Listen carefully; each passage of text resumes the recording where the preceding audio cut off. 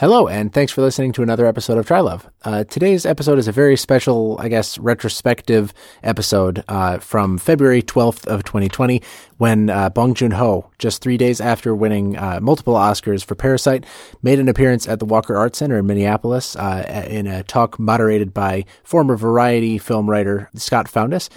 We got out of this talk really, really excited about what we heard and just kind of wanted to gush about it and figured, hey, we host a film podcast, so we'll put it together. If you just can't get enough Bong Joon-ho /Trylove content, you can go back to episode 58, where we interviewed Andy Smith, owner and proprietor of the Grey Duck Theater in Rochester, Minnesota, right after he screened the black and white edition of Parasite. His was the only theater in Minnesota to do so, and it was really exciting to get a chance to talk to him. Also, it's kind of weird in format, like this one was. So, without further ado, here are our thoughts on Bong Joon-ho's talk at the Walker Art Center with Scott Foundas, titled Bong Joon-ho Beyond Boundaries. Hello, I'm John Waters, and I'm supposed to announce there is no smoking in this theater, which I think is one of the most ridiculous things I've ever heard of in my life. How can anyone sit through a length of a film, and especially a European film, and not have a cigarette? But don't you wish you had one right now? And I'm telling you, smoke anyway. It gives ushers jobs, and if people didn't smoke, there would be no employment for the youth of today. So once again, no smoking in this theater.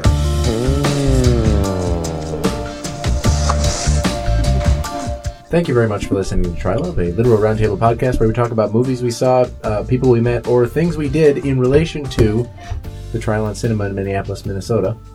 You can find us on Twitter at Trylove Podcast. You can find them on Twitter at Trylon Cinema. My name is Jason, and you can find me on Twitter at Nintendoofus. I am a humble Bong Joon-ho disciple. You can find me on Twitter at Cody_BH. Would you say you're a Bong Joon-ho? Hi, I'm Yes, you would. Bong Joon-ho #1. You can call me Harry Mackin. I'm at Shiitake Harry. My name is Aaron Grossman. You can find me on Twitter at RBPlease. And we have a Charlie. We have a special guest joining us today who also attended the special event with us tonight. It's Charlie Mackin. Hi, I'm Charlie Mackin.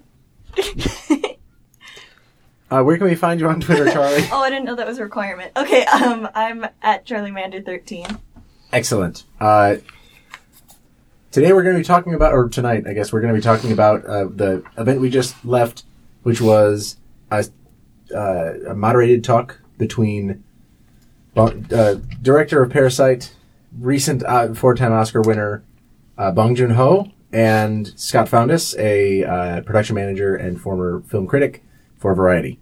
It was called Bong Joon-ho Beyond Boundaries. It was put on by the Walker Art Center. It was in the Walker Cinema.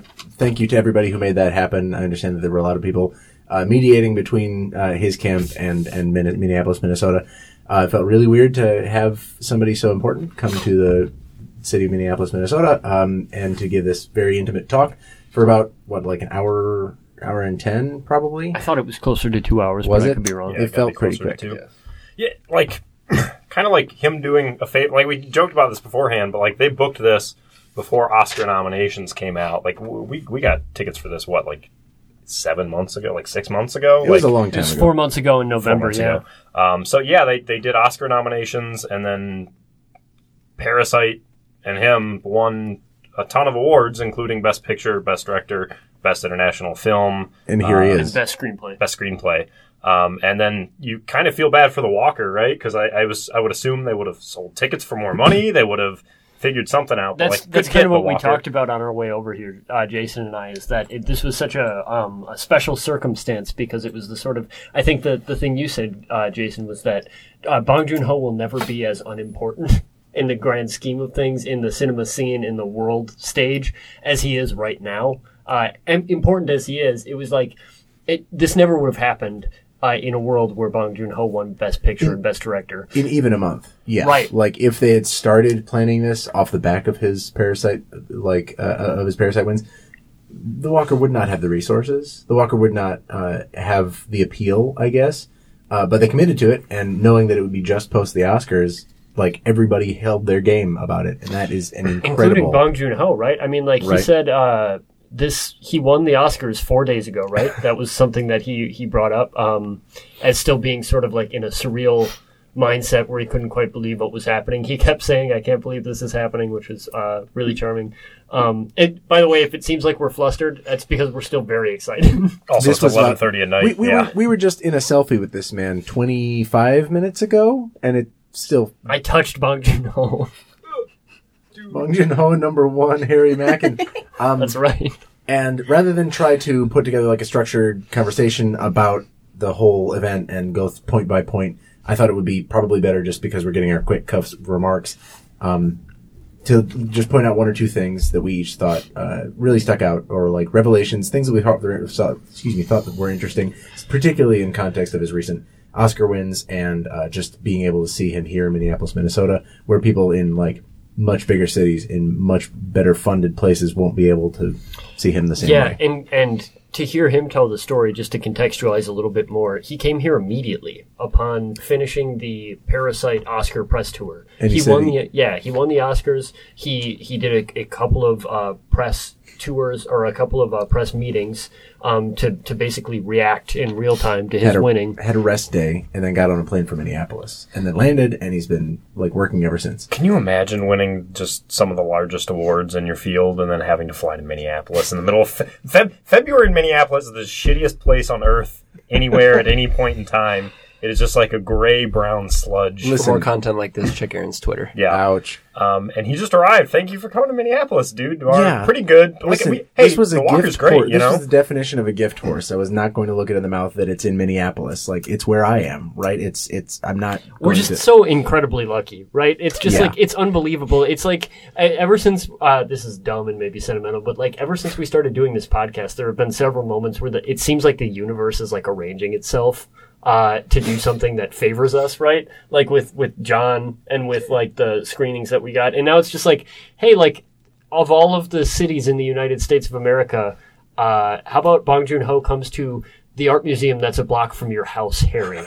From your apartment, Harry. Everything's coming up Trylove. Your favorite, probably my favorite director working today. It's just like, hey, what if he came a block from your house and you just walked over there after work? I don't mean to bring this up right now, but I did start reading The Secret pretty recently. I have been visualizing a lot of this, so it's that's what's funny about what that. What a beautiful thing to visualize for all of us, Aaron. Yeah, well, I did it for myself. I think you guys just kind of...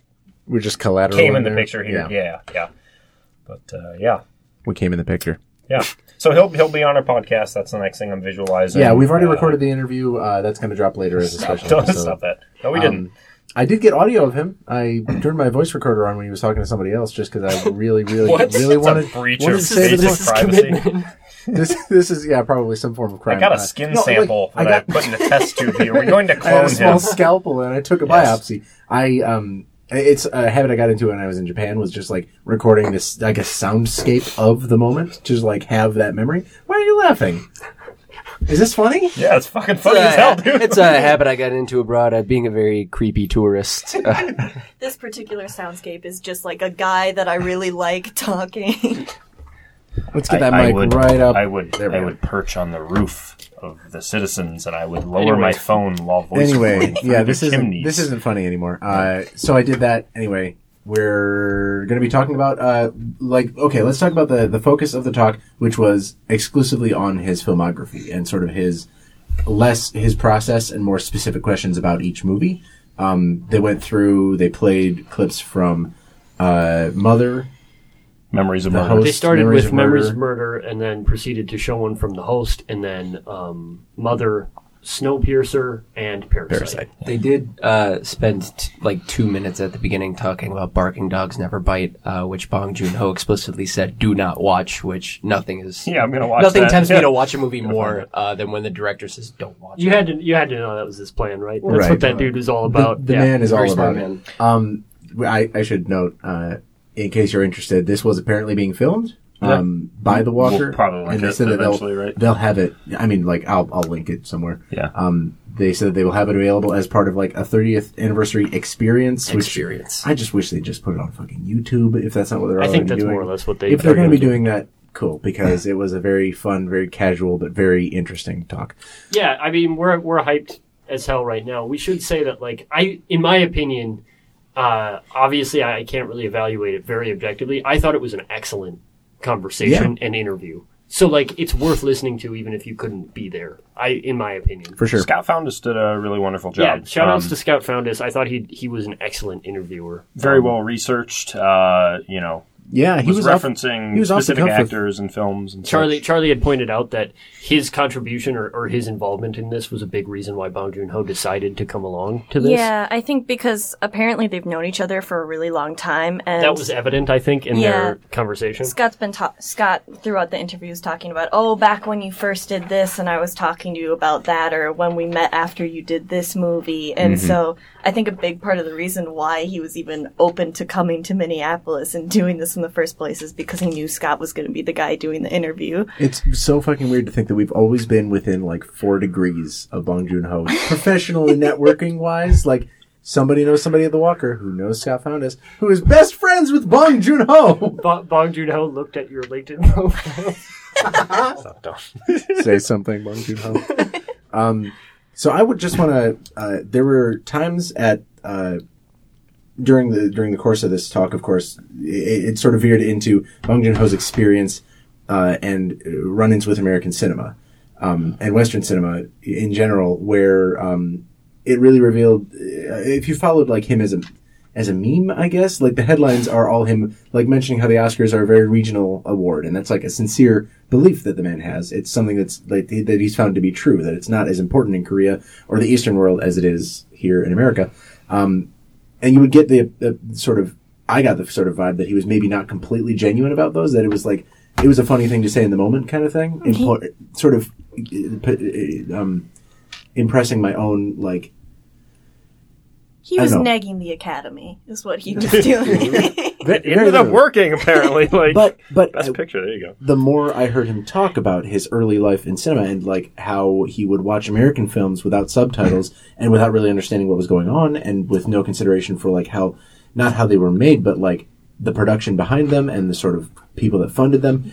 It's like the first thing I want to talk about is his clear understanding of film and love for it, but with none of the respect that Americans seem to have for like none of the sort of deferential reverence that softens the critical edge or the critiques that you can make toward the industry. Right, sort of the sanctifying of like structures and outlets and award ceremonies and hierarchies. I mean, I'm sure that those things do exist to some extent in Korean cinema as well. Like, he's had to pitch his own movies before. Could you say that he's beyond boundaries? I could say that. Did you hear my lips on the mic? I wanted to get as close as possible to the mic. Wanted to have that scratching noise against the windscreen. Is that something that you guys noticed, or was that just me about my own ass about it? No, I think that was true, especially because he was talking about, like, once he got older and he started studying film, he was like, oh, that's that director, and they did that other movie, too. And, like, he literally just had no idea that the guy who made this movie also made that other movie. Mm-hmm. He was just analyzing each movie on its own, as its own thing, without kind of a context that's different. The man referenced Sam Peckinpah. Yeah, you looked back up at me, and we both had like a huge nerd out moment. My eyes just turned into hearts. Yeah, I thought it was kind of surprising how much he talked about, let's not say American cinema, because let's say English language films, mm-hmm. right? Okay. In a way that like actually made a ton of sense. Like I think his he talked a lot about like Jaws and its influence on the host. I think that's pretty apparent. One thing that kind of like was like a light bulb when he said it was he talked about De Palma and how much he loves De Palma, and it's like, oh, there's like a ton of like Blowout and like Parasite and a lot of his films. 100%. And I just didn't put that together. And he even talked about him.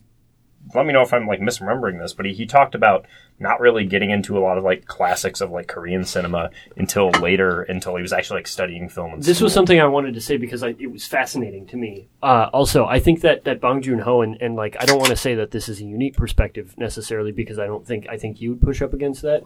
But one really fascinating thing about Bong Joon-ho is that somebody asked him, or I think Scott Foundas asked him, if he had a similar sort of upbringing that he did with these American movies that he had reference for when he was young, with Korean films, particularly the Korean genre B masterpieces of the 1980s. And Bong Joon-ho, like you said, Aaron, he said actually he had sort of a fascinating inverse relationship that a lot of would-be filmmakers in America do, where became interested in Korean cinema, particularly Korean genre cinema, when he entered college. And he said that his sort of relationship with those movies was one of critique and study, but the movies that he, in his own words, said were in his blood were like American blockbusters. The American blockbusters of the 1970s and 80s.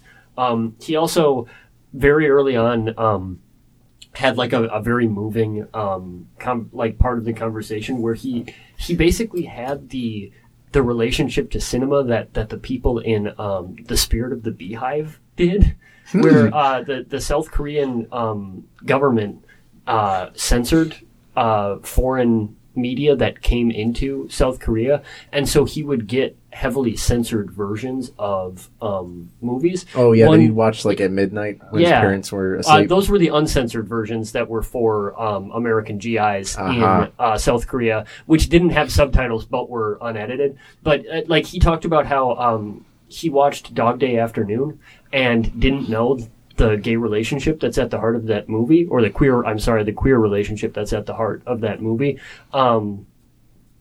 And how that affected his viewing experience. And that was a fascinating perspective to have. Yeah, these things, and there were others too, that, like, while listening to this man, like, he came across as very grounded. Like, these are the types of questions about his legacy and the influences that go into his own works. I would have expected something more saturated or rehearsed. But he seems to have a pretty like candid, non-ironic understanding of like what his legacy is currently and what it could be. There was that really interesting bit where he, instead of like, he didn't consider himself to be an auteur, which is like a really easy label to throw just on any director who's famous and good, who makes a couple good movies. He cited himself and, Kim Ji-woon and Park Chan-wook, as like members of the cinephile generation, those who grew up kind of like the Quentin Tarantino effect. I hate that his name slid his way into this episode, but just like growing up in video shops and just absorbing those types of genre films, those blockbusters, those pop culture masterpieces that feed into and subsequently create other masterpieces. Yeah, he said a really fascinating thing when asked by Scott Foundas about if he thought that his films and the films of Hong Sang-soo and the films of Park Chan-wook, I think was one of the other directors that came up. But basically, if the films of the Korean filmmakers that are making waves now internationally and have won so much renown are indicative of a larger sort of international film movement. In the examples they used were like in the mold of like French New Wave, or what were some of the other genre or movements that Dogma 95. Dogma 95 was one of them. What's Dogma 95? Oh, jeez, man. Anyway, it was like a more nationalistic, yes. Yeah, like a lot of post-war movements. And he pushed up against that framing of a movement, but he did say that he thinks that part of the reason why South Korean movies are starting to appear the way that they do, and have the sensibilities that they do and win so much renown internationally, is he and his contemporaries are part of what he was calling these the South Korean cinephile movement, where he and his contemporaries are like perhaps the first generation of filmmakers coming out of South Korea that grew up in and were molded by the history of cinema as it was imparted to them in South Korea. Whereas he said before that, the great Korean directors of previous generations had a more conventional relationship to directing, where it was a job that they ascended through the ranks of until they reached director. So they would start as filmographers, and work their way up that way. Whereas these sort of auteurs or genre directors came at it differently because of their love for cinema, kind of made them ready for and built for that style. Mm-hmm. Yeah, I'm kind of, I don't know, not to, we all kind of sit in this room after we see a movie and then kind of break down a film and our thoughts on it and try and create like a kind of a narrative around the film and the director and its place in film history. And it's kind of interesting listening to him talk about his own upbringing, I think watching a lot of his films and Parasite, maybe in particular, you can kind of build this narrative about his influences and such. And then listening to him talk about it, he's like, I grew up watching a lot of like half pieced together American films. And it's like that narrative.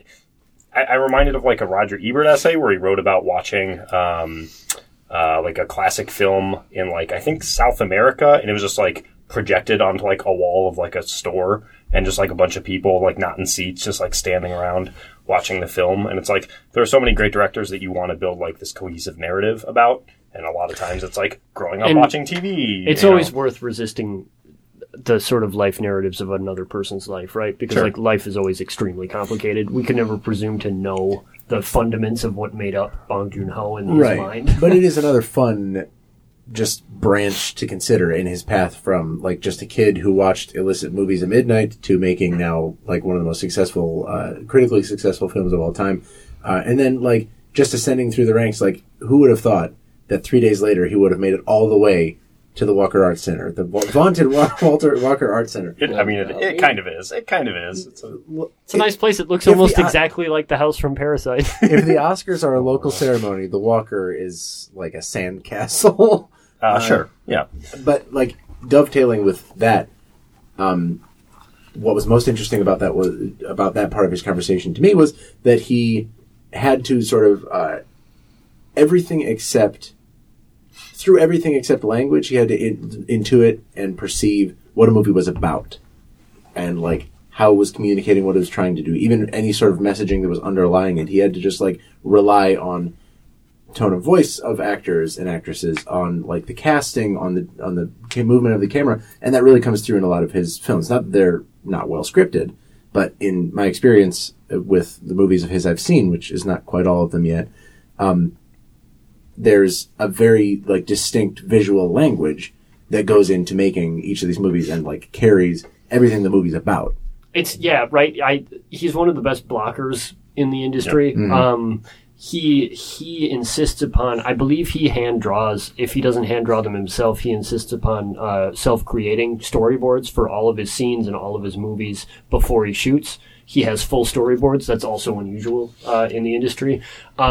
In general, like the physical movement of characters within spaces, within frames in his movies is like nearly second to none. It's like beautiful choreographed dances. He cited a lot of influences there. He cited a lot of like even slapstick comedy and silent humor. They played the segment of Parasite that they played was when the rich family, the Parks, are coming home and the poor family are trying to arrange the house such that they don't get found out, scrambling to do so.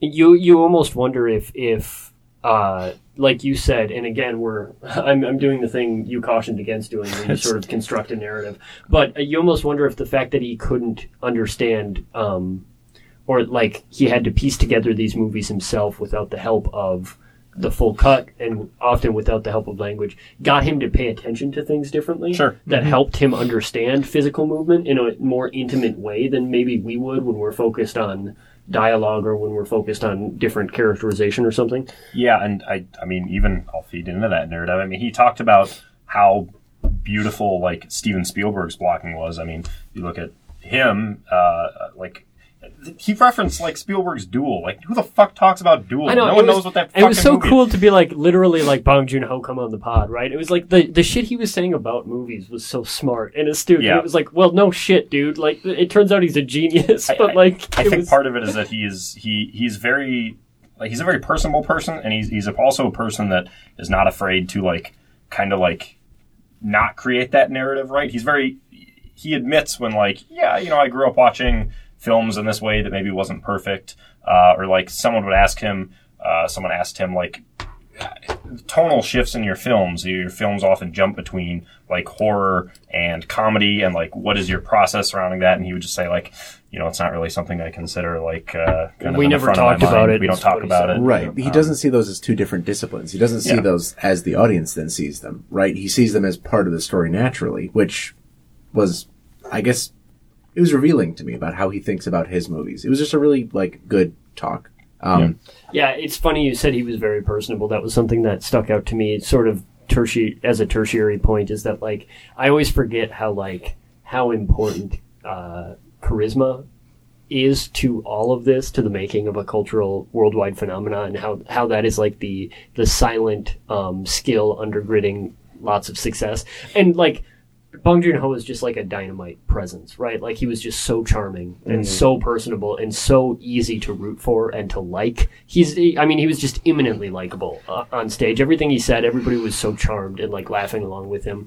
It's just one of those like hidden gifts that some people have and some people don't. And he was just so humble too. It's like this guy just won 4 Oscars, and somebody was like, "Wow, you tend to like switch genres a lot. Are you doing this on purpose?" And he was like, "Well, I've only made 7 movies so far." And it's like, okay.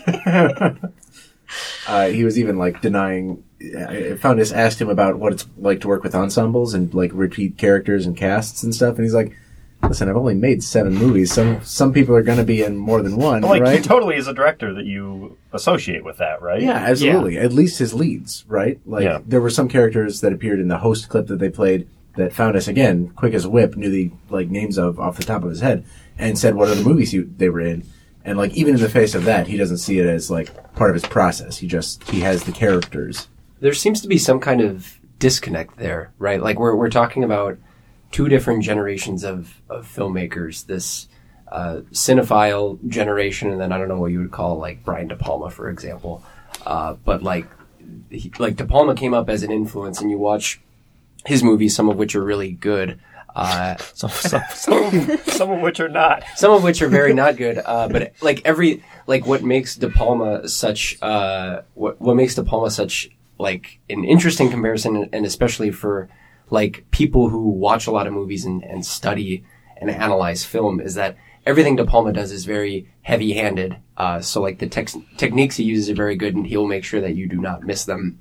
There seems to be, at least on the surface, like a lot of thought that's going into those, and he's probably thinking behind the scenes, this is the tone that I want to create, not to put words in his mouth or anything. But like you don't get that effect or with Parasite and other movies that Bong Joon-ho has made. It seems all the more casual, and I think that's why, or maybe why, that was the first question we got, that man who stood up and said, you said you don't consciously think about switching tones, but are you sure about that? Because that scene we just watched, and then Bong Joon-ho was like, did I fucking stutter, dude? Like, he did not say in that manner. So he was very nice. Yes, paraphrase. Yes, he's a very kind and gentle man.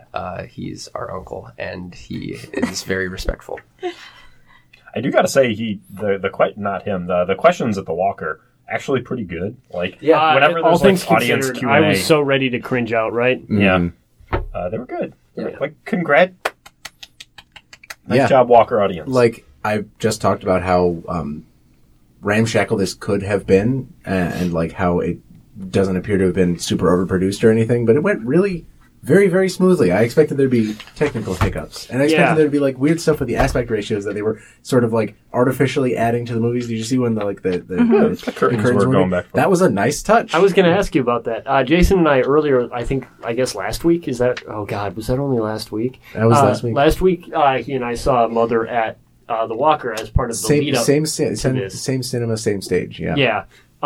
Isn't that wild, by the way? It's we crazy. watched a bunch of Bong Joon-ho movies in the same room where we eventually saw Bong Joon-ho.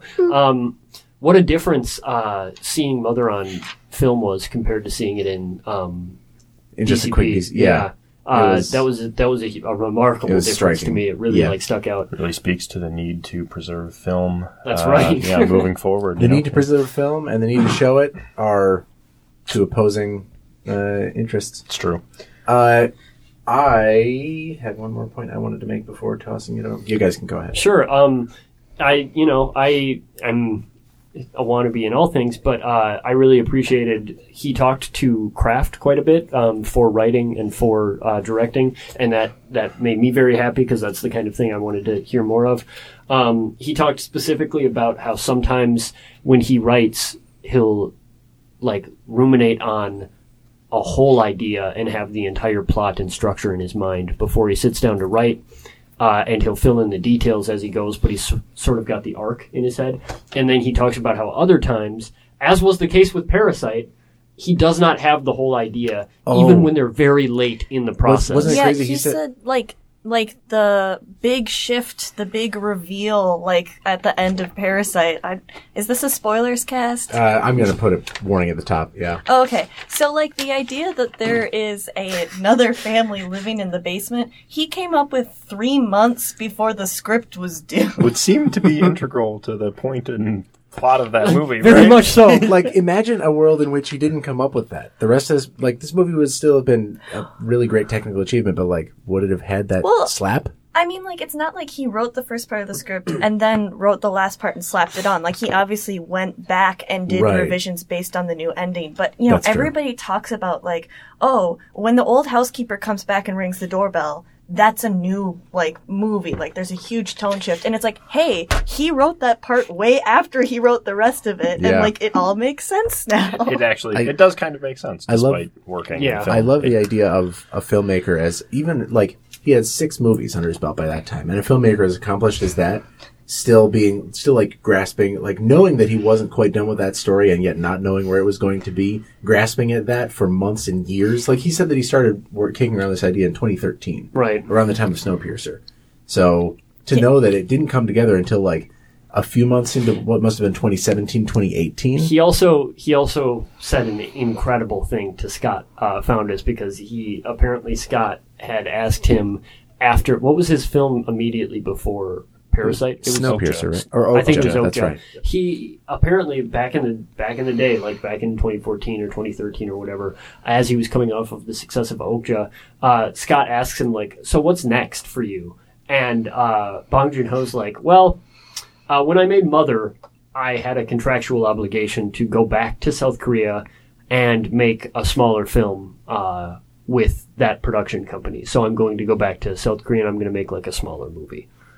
That movie won Best Picture. It was the first foreign film to ever win Best Picture at the Academy Awards. It won the Cannes Film Festival unanimously. Yeah. It has made back its budget multiple times worldwide. The first Palme d'Or winner to... I believe it's the no, first... it was not the first. The first in like 40 years. In like 40 years to win by unanimous decision. A to miracle also of win a Best movie. Picture. Yeah. Yeah. And he did talk about how it was refreshing after doing 2 movies in the English language and out of South Korea to be able to go back to South Korea, to be able to write the script in his native language where he can have all the nuance, where he can talk to all the production people. It was really great to hear that. Yeah, he said it felt really nice, so that was great. He spoke very, very, very highly of his South Korean production team, of the composers that he used both in Parasite and in Mother.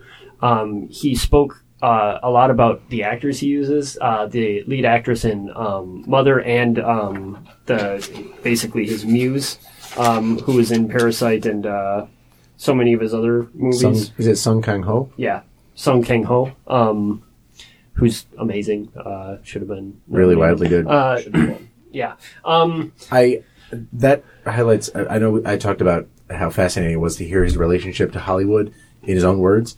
But like knowing that he, when he was writing Mother that he started just before that he had started getting offers from Hollywood. He finally got an agent in Hollywood, who he signed with and he started doing work with and he started getting scripts and he would like just sort of cutely like show them off and say like, "Hey guys, like look fellow Koreans, like this is a Hollywood script." And he put it back down, forget about it and write his own thing. I wonder what scripts he had. He must have had something we know about, right? Well, think about Almost certainly. Ant-Man, maybe some shit think about that. the scale he was working at that point in his career. I don't know that it would have been anything that would have like broken through the mainstream.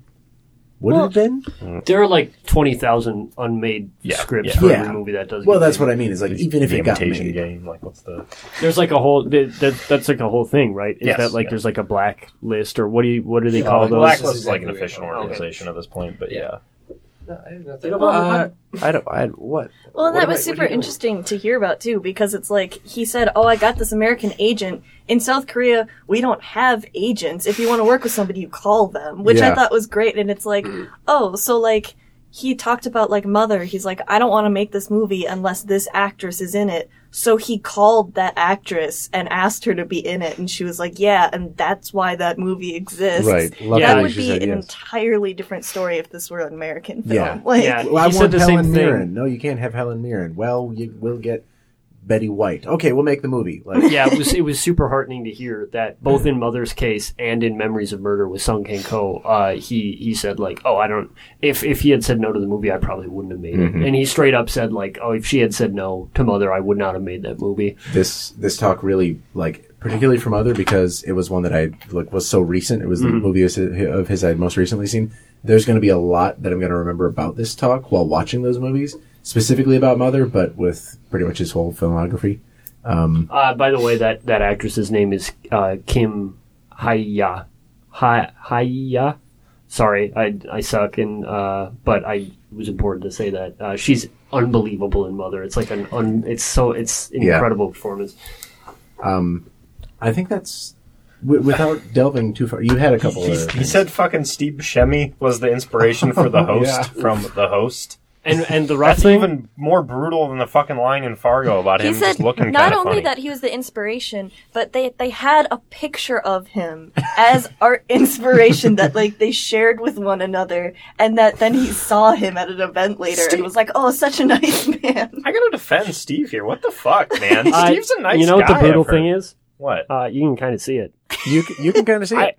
You can watch see The it. Host. I won't say that. Hey, watch The Steve Host? Buscemi, by all accounts, a really cool, really great guy. I hear he's a Legitimately great host. real Stop one. it. You don't need to stop it. And two, Stop what you're saying. phenomenal actor. Stop He's a it. great actor. And what? What else after that? What? What else after And he that? kind of looks like Stop a it. Stop. CG sludge monster Stop created it. by American Here's the experimental thing, he testing specifically in the talked Han about- River. He specifically talked about the scene in Fargo where I think it's the bullet has like grazed his mouth and he's Yeah. like holding Where up, Marge's dad shoots him in the yes, face or whatever. and he's holding up like a bunch of paper and he's fucking talking like this. And he was just like, yeah, he just seemed to match the monster. And I was like, that is a very good description of that scene. And Very that, slithery. Steve Buscemi's beast great in that energy. scene. Yeah.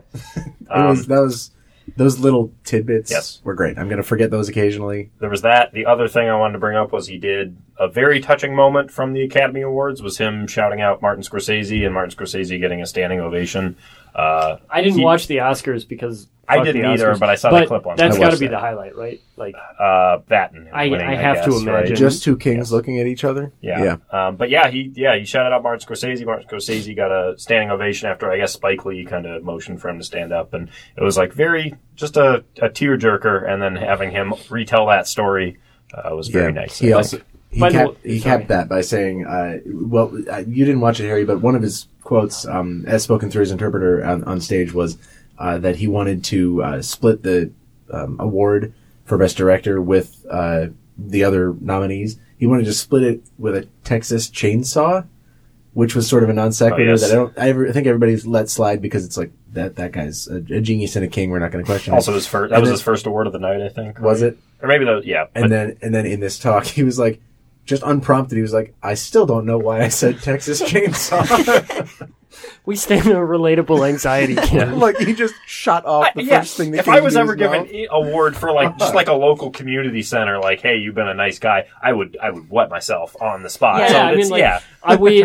I got to stand next to Bong Joon-ho and put my arm around him when we took this picture. And afterwards, I said thank you to him so many times that he started patting my back, like, all right, please leave. I mean, he had like so many cute anecdotes. We'll never be able to do them all. We have to link the video when it's up. Everybody needs to go watch it. Hear it from the man's it's mouth. some great insight into how his craft works, his position in the international film scene, sort of where he got or how he got here. Scott Foundas does an amazing job of the retrospective element of this conversation, where they really do go back to the start and they work through his entire filmography point by point. He's going to be great to return to. And you should watch it. And like I said, a great time capsule for like where his mind was and what kind of answers he was giving and how he was talking about his career 3 days after winning what hopefully is not the best like the biggest accolades of his career, but like to this point, yeah. Can you imagine? He just gets an EGOT 20 years from now. He's a killer on stage, dude. You could make a musical of Parasite and it would win a Tony. And he would take it home. Yeah. I thought you were just going to say a musical film, and I was like, stop. But actually, yeah, what if he composes an award-winning, like Grammy-winning album? The hit single "Respect" from the Parasite musical. Yeah, I will happily watch anything Bong Joon-ho makes in his life. Especially the ones he tells you not to. Yeah, movies, audiobooks, if he's got to get that Grammy. Podcasts? I'll visit Broadway. If he makes a podcast. Tying this back Oh no, who's that at the door? Tying this back slightly, Jacques Tati came up as an influence at some point. There's a theme, a slate of those movies coming up at the Trylove. I was already very excited to watch those. I've not seen any films that are being shown from that director, and now I'm way more excited. Mm-hmm. Don't worry, we will be reaching out to Bong Joon-ho to guest on those episodes. You want to Skype in, Bong? The other thing that we haven't mentioned yet is that director Bong had on stage with him an interpreter whose name I forget, but I believe he was a producer on both Snowpiercer and Okja. Yes. Who was a very good translator. He seemed like a fantastic translator, especially for not being a professional translator. They seem to have a very good relationship as speaker and translator. Like, as soon as he was done saying something in Korean, he was literally already saying it in English. Unfortunately, he's not listed on the I I didn't see him. I didn't see his name. Shout out to him. If I find it, I'll edit it. If back he's listening to this, I know. Come on the pod. Come on the pod. I noticed, sir, you were making notes as the king was talking, so that maybe that you could translate more easily. I'd be very curious to know what notebook you used to do that. Cody's got to ask about the noties. Yeah. Interpreter's noties? Yep, that's not a mouthful. I'm just really joyful that I got to see this guy, and yeah, I mean, delighted. All my social media cloud is shooting up right now. I got a selfie with him. Oh, wow. Well, you're creating a mountain, and the rest of it's going to be troughs. Like, you've got the crest. I've got no other good content for the rest of my life. Yeah. Yeah, once in a lifetime experience. It has made moving to Minneapolis worth it. Single-handedly. Single-handedly. No, that's me. I like the city. Okay. That's the end of my thoughts. Anybody else? Yeah, we're going to talk about, maybe that's a spoiler, but we're going to talk about Parasite itself. Suffice to say, it's my favorite movie of the year. It's my favorite movie of maybe the decade. It's one of my favorite movies, period, I think. It really, really, really moved me. And it was an unbelievable privilege to get to see Bong Joon-ho and listen to him. I got into him through Parasite, but I've watched many of his other movies now, and I think he's one of the best directors working right now. And obviously his star is only going to keep rising. Yep. It was an amazing experience to see him. Thank you, Walker Art Center. Thank you, Scott Foundis. Thank you, Bong Joon-ho. Come on the pod. Everybody else, say things. Beautiful way to end. Yeah, I think we just need to close it out. Thanks, Charlie, for coming. Yeah. Thank you for being forced to be on this episode of the podcast because I'm your ride. It just hit midnight, baby. We have you, work Cody, tomorrow. for being here. Okay. All of us are working. You're the host here, technically. Hey, I'm all just you got to letting say everybody is have thank their you time. for listening. Yeah, that's true. Cody, do you have any of those hot stingers you'd like to send us out with? I'll give you the opportunity to come up with one. Do we have Cody's noties for this episode? I would really like some. This was an episode of Noties. It was. Episodes are running long. These are Cody's bloaties. Oh, okay. In the words of the king, as he won one of his many awards the other night, I'm going to go drink now. Bye bye.